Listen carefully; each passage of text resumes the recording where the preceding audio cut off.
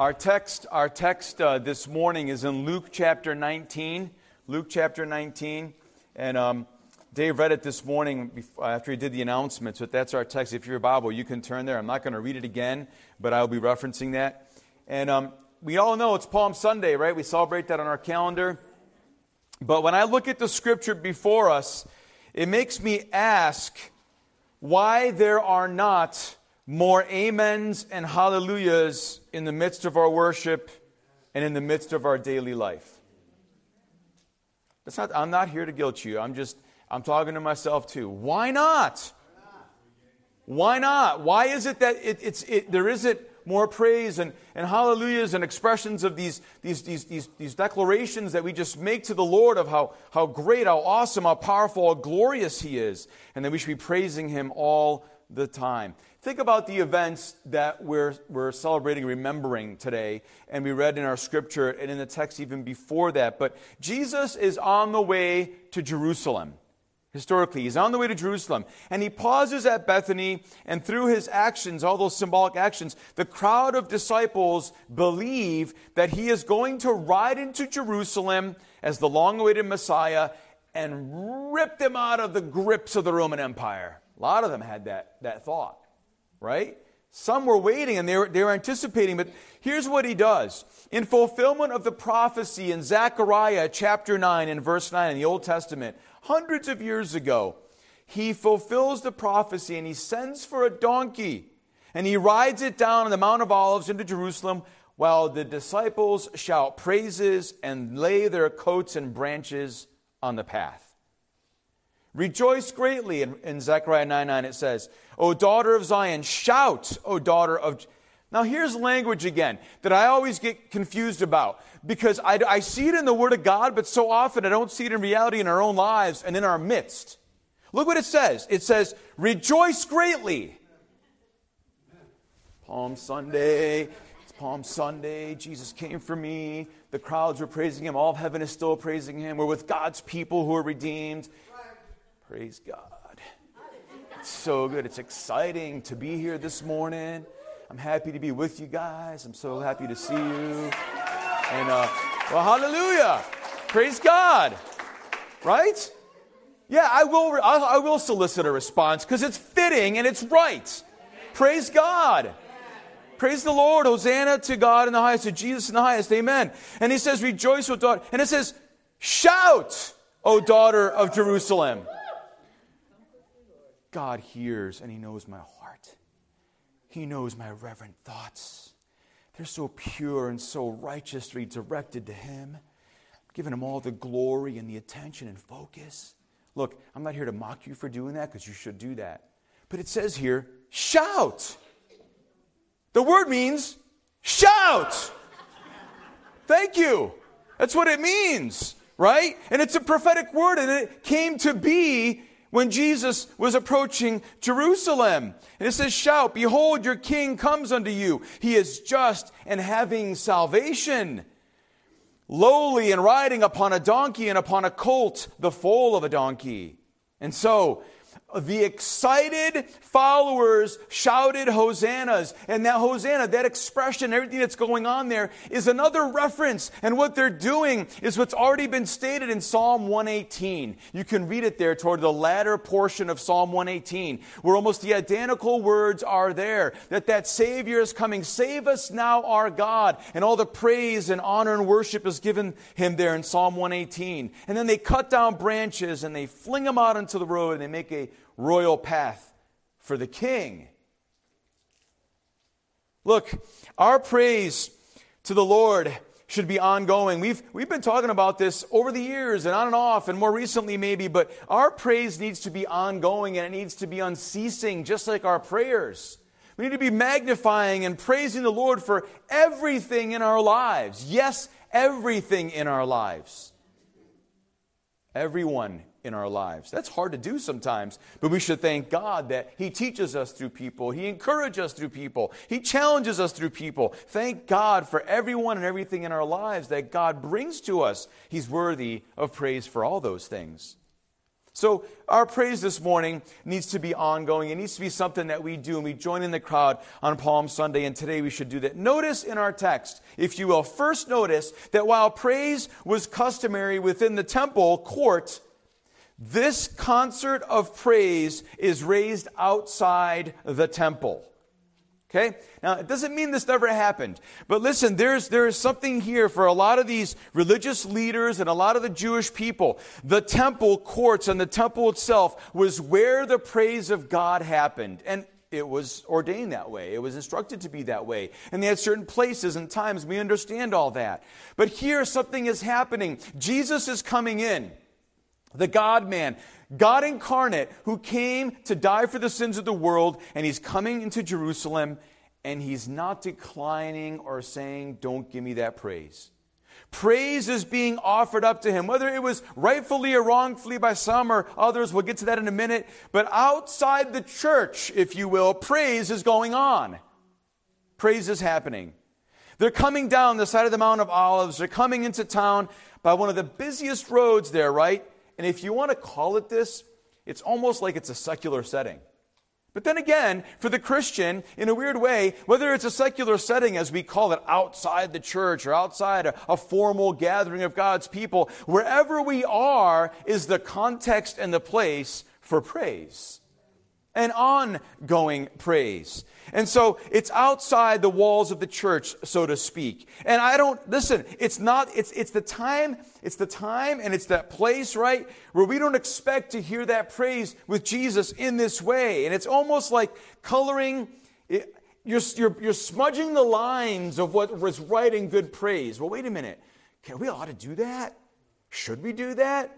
It just erupts and happens because Jesus is coming in fulfillment of prophecy, and he's Jesus, the King of Kings and the Lord of Lords, right? He comes in.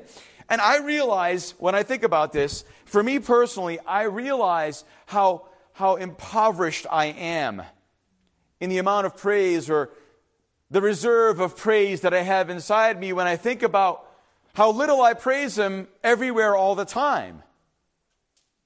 I do praise him. I can say that. But do I praise him all the time everywhere? And I'm reminded when I run into somebody at the grocery store and they tell me a testimony and they're like, praise God, all glory to God, and they're loud about it and they don't care. And then I'm reminded, man, I need to be just like that. It's a reminder that we encourage each other and we praise God no matter where we are. I'm not telling you to be crazy and weird. That's not the point. The point is, let it come out of your heart through your lips and don't be ashamed. Just praise God everywhere you are. And this is what's happening without shame among the disciples, the followers of Jesus. And it's amazing. I realize that most of us, myself included, we don't praise God as we should. Either within or outside the walls of the church. And surely his blessings extend outside these walls. I mean, it's a blessing. We can praise God for just the hum and the beautiful sound of all the discussion and fellowship before the sermon. That's something to praise God for. It's joyous and it's filled with love. And there's just, you feel that connection and you know that God is among us. Even in that way, as simple as it seems, it's awesome because it's God-filled. It is. You can't duplicate that anywhere else or with any other people, but among God's people, you find that beautiful unity and praise unto the Lord. You are the temple of the Holy Spirit. I'm making a leap, but I'm not. I'm just making a connection, actually. That Paul says that you're not restricted to the walls of the church. You're not restricted to a certain place or a gathering or among X, Y, or Z persons that allow you to praise God. It's wherever you are. You are the temple of the Holy Spirit, Paul said in 1 Corinthians 6:19-20. And so he said something there in verse 20. He says, Therefore glorify God with your body. Now, we know the context. I'm not going to visit the context. But you know what he means there? Use your body to glorify God. End of story. Whether it's your hands, your feet, your mind, your brain, how you process things and information around you, and you realize, wow, God, you're amazing, and I thank you for that information. I can bless you through this or bless somebody this way because of what I know now. All glory to you. I praise you, God. Right? But it's realizing that God lives in you, and you use that tongue to praise God and to worship Him. It's a powerful tool that He's given us. The strongest, greatest instrument you can take anywhere and use anywhere at any time. Use your tongue to praise God, even outside the temple. It's an amazing thing. Listen, this praise of Jesus was outside of the temple. It was out in the streets. But notice, second, that it was collective praise that was going on. It wasn't just one or two people. It was collective. Luke 19, verse 37 says, the whole multitude lifted their voices in praise. My friends, brothers and sisters, I don't know how to say this, but to say it the way it is. If God came down and He was, I'm being strange here, but just a visual for you. If He came down and He was in an invisible drone, He's here, right? He's invisible, but He's a drone and He's just above there. And you're not even aware that He's in this room and He's watching, looking at everybody all at once. He's scanning around, right? It would be amazing how He would react when He watches how we praise God. I don't know. I'm not going to make judgments on individuals, or I don't know. And it doesn't suggest that just because you're loud, you're actually praising God. We understand that side of it too. I'll get to that in a moment as well.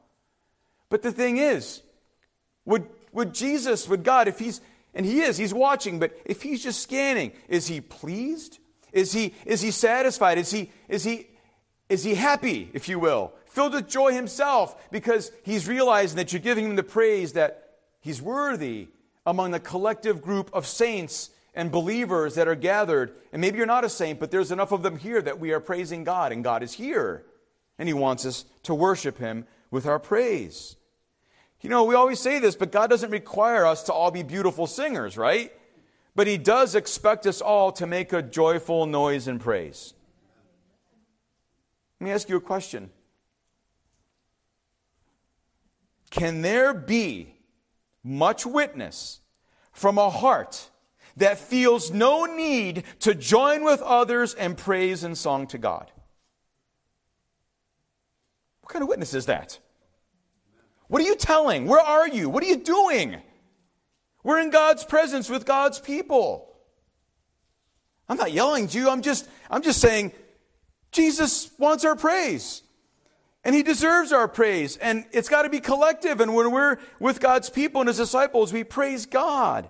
Now note that from this praise from the multitude of disciples is one thing that sets them apart from the crowd. I said it's collective. There's a bunch of people, a collection of people that are praising God, right?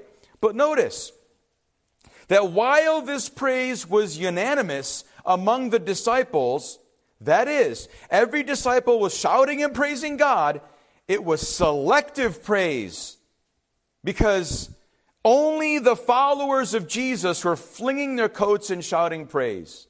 You know how I know that? Because there were Pharisees among the crowd. In verse 39. And others as well who were not joining in. They were walking around looking at everybody and saying, wait a minute, you're not in the temple. How dare you? This is not even a holy place. And then you're throwing stuff on the ground, and Jesus on a dirty donkey is walking down, and you're calling Him a king. How can you possibly be doing that? How dare you? How dare you? And they're trying to find something to criticize about everything that's going on. That's what their whole life was about, that. God doesn't expect the Pharisees, the unbelievers, to break out with praise. But He does expect His children to do so. He's not surprised. You think Jesus is surprised that as He sees all the people praising Hosanna, Hosanna, and they're throwing their cloaks on, and they're putting the branches onto the road, that and behind the crowds, people are walking, and they're like, what is this? How can this be? How dare you do that? You're too loud. How could you be doing that? And Jesus sees those people too, but He's not shocked. He's not expecting them to praise Him. Maybe that's you this morning. We'll visit you later. The third characteristic of the praise on Palm Sunday is that it was joyful. Now, I know there's overlap, but it deserves emphasis. It was joyful. It was joyful. There was joy in the streets outside of Jerusalem as he's approaching the gates. Luke 9:37 says that they rejoiced and they praised God, saying, "Blessed be the King that comes in the name of the Lord, peace in heaven and glory in the highest." It was not sad music. It was joyous praise, right? One of the key emotions in our biblical models of praise, when you look through scriptures, is joy. Joy needs to fill our praise and our worship of God. Someone might say, well, I don't have much to be joyful about. Man, if you just knew my life, if you knew who I was, if you knew everything going on right now in my life, I don't have much to be joyful about. And from a human standpoint, as a person living on this planet, I know that even this morning there are people here with us that your hearts are so heavy that if you even got close to water, they would sink to the bottom instantaneously. I get that. I understand that. I'm aware of that. We're all in different places, but there are some of you like that. And you wonder, and you're the ones that wonder if others have ever even been through something that you're facing. It's heavy. I understand that. And maybe your life is filled with tension and fear and anger, and there's others, right, with defeat. But as Christians, when we gather with our church family, the basis of our praise is not grounded or founded in the circumstances of the moment, but in the saving grace that we've experienced in Jesus Christ. Man, it doesn't matter what's going on. The one who saves, Hosanna, the one who saved us is saving us and will save us. We keep calling Hosanna. We keep praising his name. Glory to God in the highest because of his saving grace. Our praise has a foundation that is so much deeper than our circumstances or our feelings. I don't feel like praising.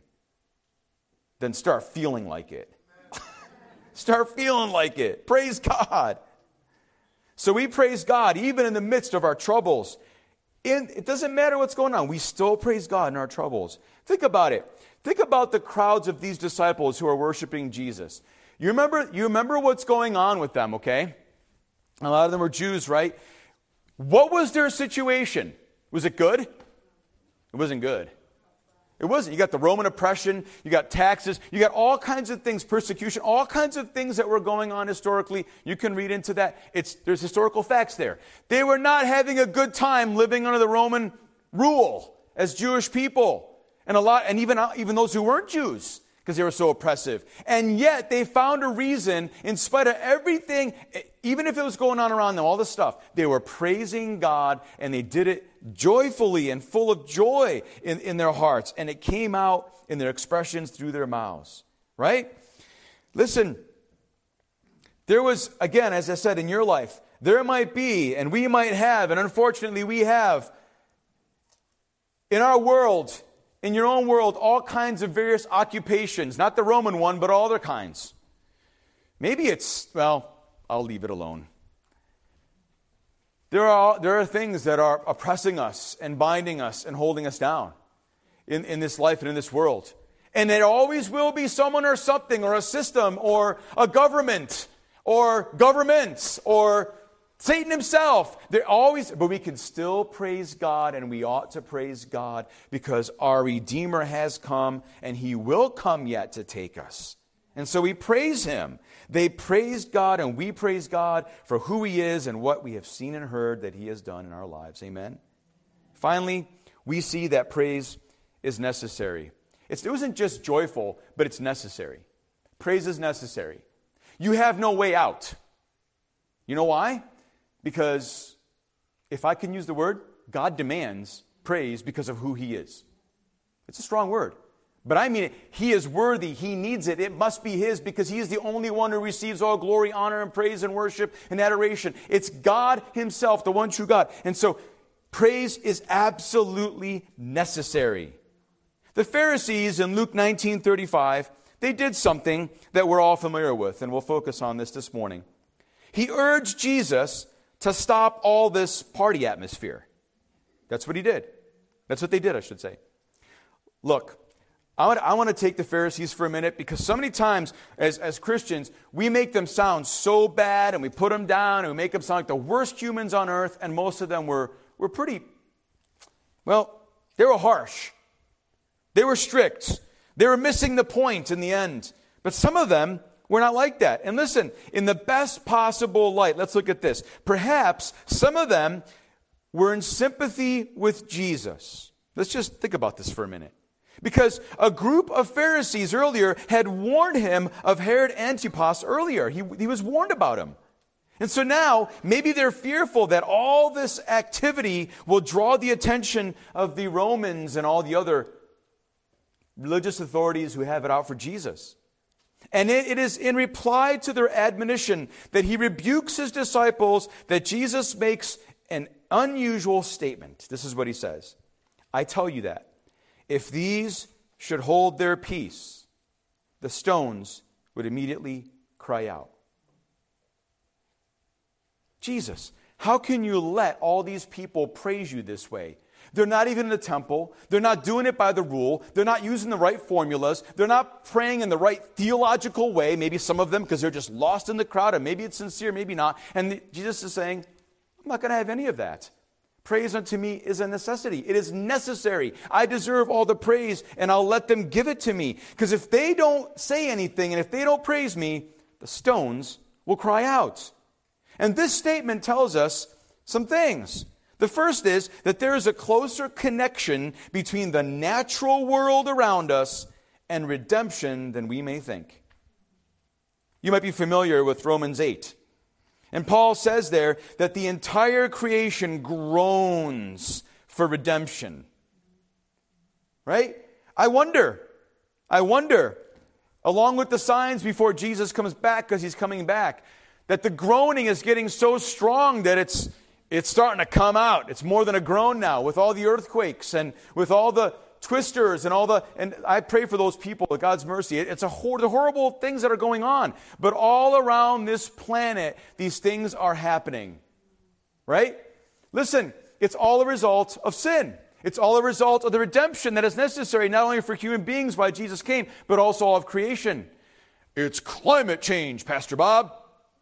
There has always been climate change, and yes, it is climate change. And you know what climate change is? It's the result of sin.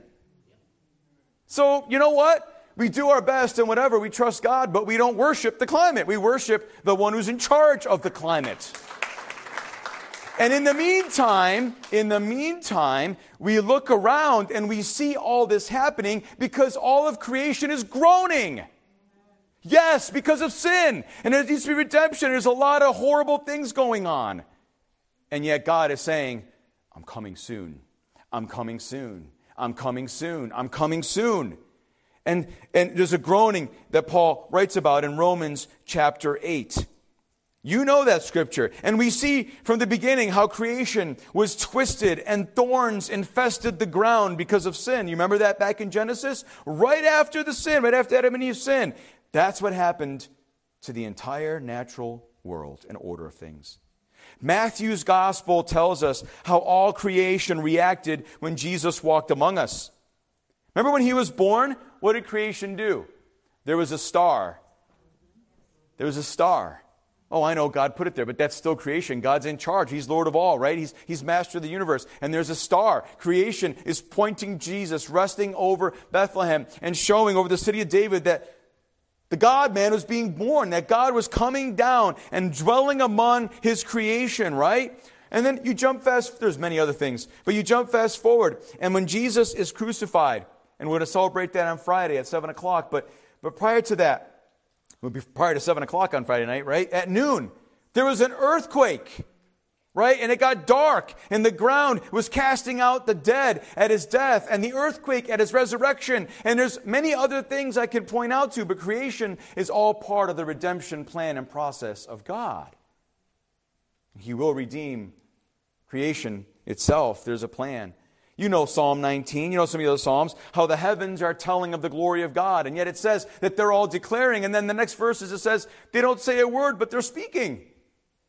All creation is praising and declaring the glory of God. Second, this phrase tells us that praise is not elective. It's not just a choice, but it's necessary. Oh, no, I know you can choose. I suppose you can choose, but it's necessary. I have no doubt. I don't know what people argue. Well, did Jesus really mean that if they wouldn't praise God, the stones are these objects that would actually praise God? I don't know. We'll never know. You know why? Because people did their job and they did what was necessary and they praised God. Hallelujah. So let's be like them. He could have happened. It could have happened. He could have done that. He said what he said. I have no doubt that it's possible that these stones would have shouted if the people held their tongues and did not praise God or Jesus the way he was supposed to be praised. And that leads to the question for us, who are made in the likeness of God, right? What should our response be, again, not just to the grace, but to the mercy of God in our lives? Matthew chapter 21. I want to turn to something here and come back to the Pharisees. Matthew chapter 1, verses 14 to 16. Jesus, this is after the triumphal entry, and Jesus is cleansing the temple, and he says some things here that are powerful and convicting. And he says, the blind and the lame came, and the Bible says the blind and the lame came to him in the temple, and he healed them. Verse 15 says, but when the chief priests and the scribes saw the wonderful things that he had done, and the children who were crying out in the temple and saying, Hosanna to the Son of David, they became indignant and said to him, do you hear what these are saying? And Jesus said to them, yes, have you never read, out of the mouth of infants and nursing babes, thou hast prepared praise for thyself. And he left them and went on to the city of Bethany and lodged there. He rebuked them. He says, don't you even know that if I deserve the praise, that praise don't shut people up who are praising me. We're so good with that. We get so fired up about that. And we get into all these wars in the church about how we should praise God and shouldn't praise God. Listen, we have the charismatics fighting with those who are the frozen chosen, who sit there like bumps on a log, never say a word, but yet they are so reverently praising God. And they might be. I don't know. And you have them ridiculing the charismatics and whatever. And we keep throwing labels around. Sorry for saying it the way it is. Stop the labeling. Stop the criticizing of people who want to praise God with a sincere heart and spirit and truth. And they're not violating Scripture in their worship of God with their words. For crying out loud, stop it. Don't be a party pooper. Don't be a pooper on praise. I mean that. I do. I mean that. Don't be a praise pooper. Stop it. How long am I going to keep doing things like that in the church? We've been doing it for centuries now. And we're affecting people, and we're telling mouths of babes and even adults who are babes in their faith to shut up because it's not the right way to worship God. Let them praise God and call out their worship to God. Let them do it with joy. Let them do it outside the temple as much as it is in the temple. Let them worship God with a heart that's overflowing with praise because of the grace and mercy of God and because of the Spirit's activity in their hearts. Listen, those of us who've been rescued from the kingdom of night or darkness and we're set down in the kingdom of light, we have to heed the psalmist as he calls us to make a joyful noise unto the Lord. Noise. It's even noise. It's not even a song. It's just noise. But it's to the Lord. It's where it's directed and how it's directed with a heart that is in reverence and worshiping God. And he says, bless the Lord, O my soul, and forget not all of his benefits. I'm going to keep going on. Every other psalm and even the prophets, the prayers, some of their prayers are praising and blessing and telling God's people to praise the Lord. If God's people will not praise him, the stones will. I close by pointing to you the fact that this praise of the multitude as Jesus entered Jerusalem was also while Jesus was heartbroken. Doesn't mean it's not joy-filled. It was, but he was heartbroken. In verse 41, we read that Jesus, when he saw the city, he began to weep. And here's where we see Jesus just being fully human, as much as he's fully God. I mean, Again, I don't know what those Pharisees and all those people who were right and dictated what proper worship was, what they thought of that. I mean, this is no time. Okay, first of all, he's not telling them to shut up, but then all of a sudden he's visibly weeping and crying. It's not the right time and place to cry in the middle of all and to weep when there's all this praise and adoration of Jesus happening with words from people's hearts who are just hungry for a Savior. And some of them might even know who He is, really. The multitude has made Him, and as I said earlier, in their minds, He's this conquering hero, the one who works miracles, and He refused to let them crown Him as king a year ago. Now He rides into Jerusalem at the right time in fulfillment of prophecy. And obviously they're thinking, God is about to break in and destroy the Romans. So why is He crying? Jesus is probably the only person weeping in Jerusalem that day. It feels like a swing, doesn't it? We're loud, we're praising, there's joy, and it's all happening, but yet He's the only one weeping. Why does He weep? To the confusion of the crowds. Jesus weeps as He beholds the multitudes who are blind, spiritually blind to their visitation by God. See, here's God in their midst, and they're going to reject Him, and they're going to crucify Him, and they're going to think that they've done God a favor. And He weeps. Because He knows they're praising Him now. He weeps over lost souls, defeated lives, people who are in chains of sin with no hope. And He weeps because they'll miss Him for who He is. Savior, deliverer, soul healer. And He is here, like right now. How will you respond? How will you respond? Will you miss Him? Will you miss Him? Will you be a party pooper? In other words, will you be the one to shh others? Even tell Jesus in your own little secret private prayers that it's undignified and it's not proper according to the law. And you won't join in. My question for you is this: on whose terms will you praise God among His people?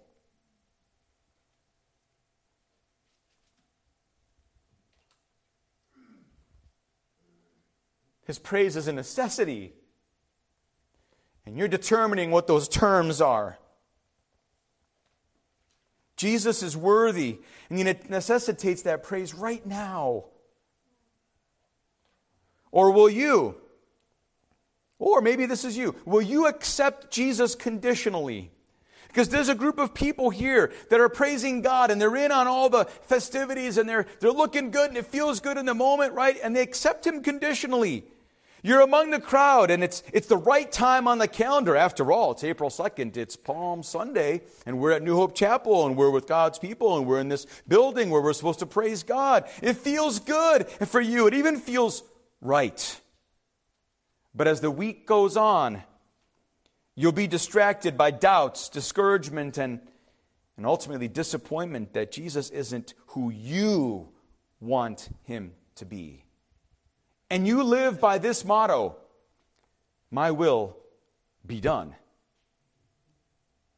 My will be done. That's how you live. And you know what you are? I shared this at the rescue mission last week, but I have to share it here. Some of you who are loving this and you feel great and you're here, you know what you're like? And we've been there in our lives until we met Jesus, right?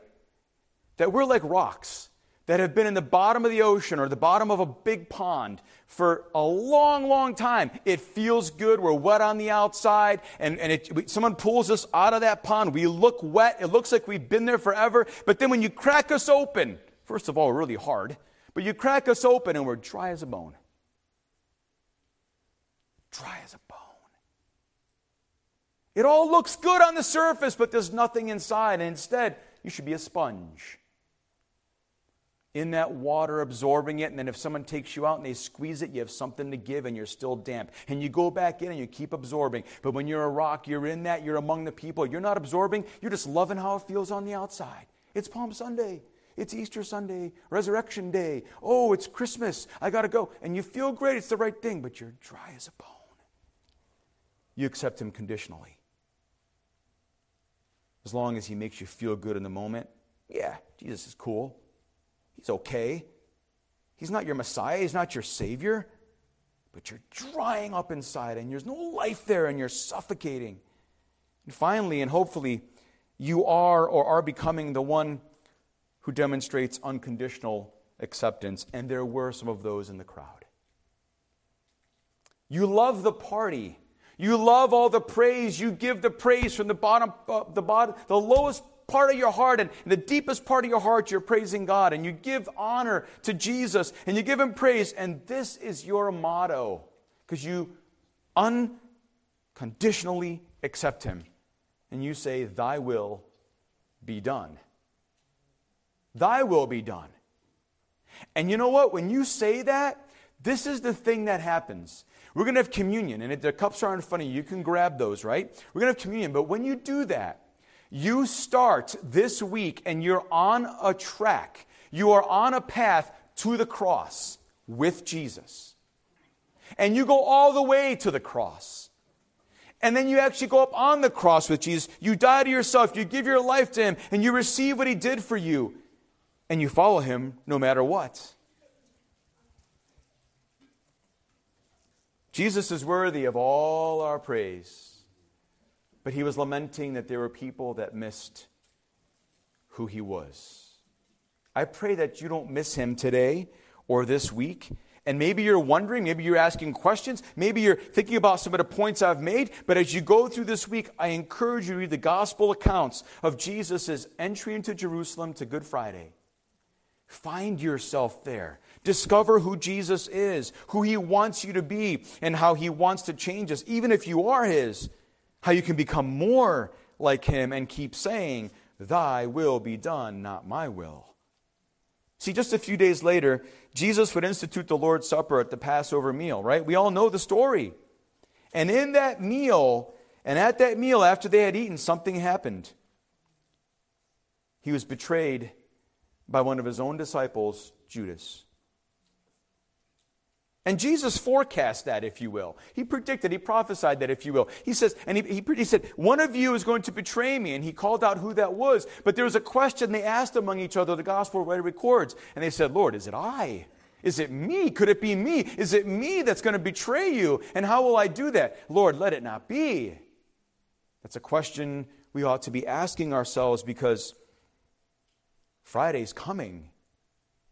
And it was a day that even though Judas had betrayed Jesus into the leaders who would eventually take Him to go on trial and crucify Him, it was Peter himself also who was faithful that denied Him 3 times before the rooster crowed.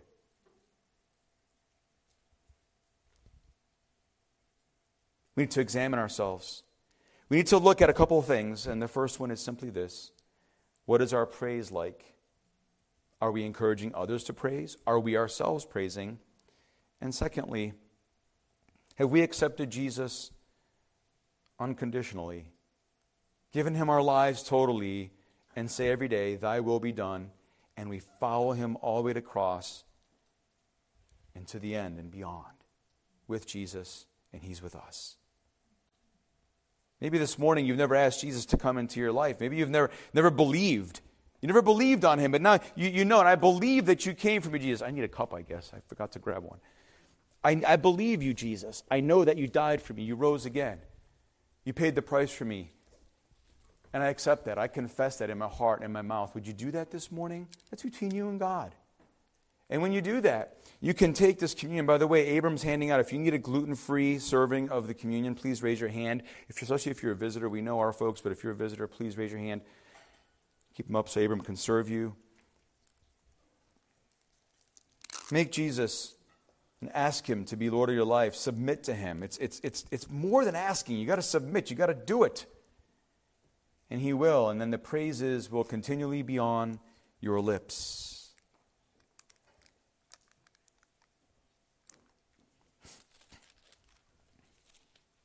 Jesus said in Matthew chapter 26, there's plotting going on to kill Jesus already.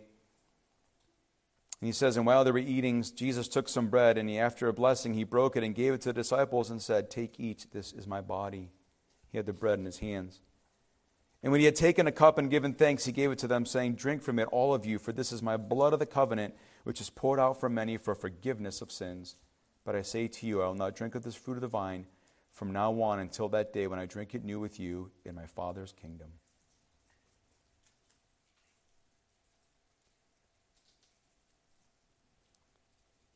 If you accept Jesus unconditionally, in other words, you give Him your whole heart and life, you believe on Him as Lord and Savior, and you eat and drink of this, it means a lot. It means everything. He's my life. He's my source of forgiveness, eternal life, everlasting life, actually. And I can celebrate that today, and this is a form of praise. And before you eat and before you drink, you should say, thank you, Lord, I praise you for coming for me. Hosanna to God in the highest. Father, thank you for sending your Son Jesus. Thank you, Jesus, for coming. Thank you for taking on flesh and living life and experiencing everything that we experience. And thank you that you did it perfectly without sin.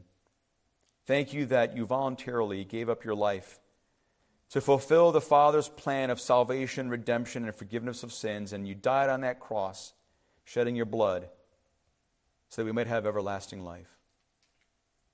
Father, we celebrate you today. We say praise you. We say thank you. We thank you that you're our Savior. Hosanna to you. Save us now, Lord God, and thank you that you will still save us.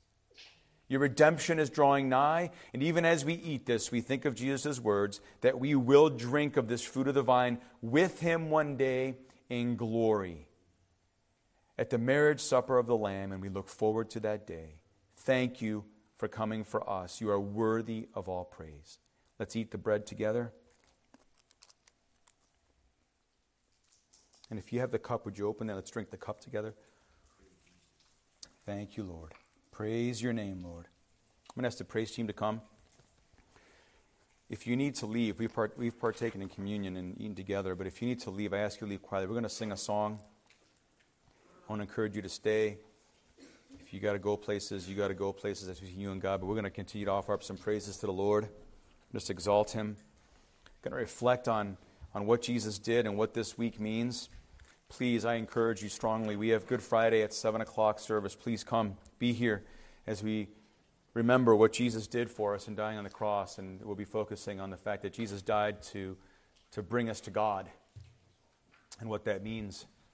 And so we're going to focus on that and think about that this week and walk in Jesus' steps.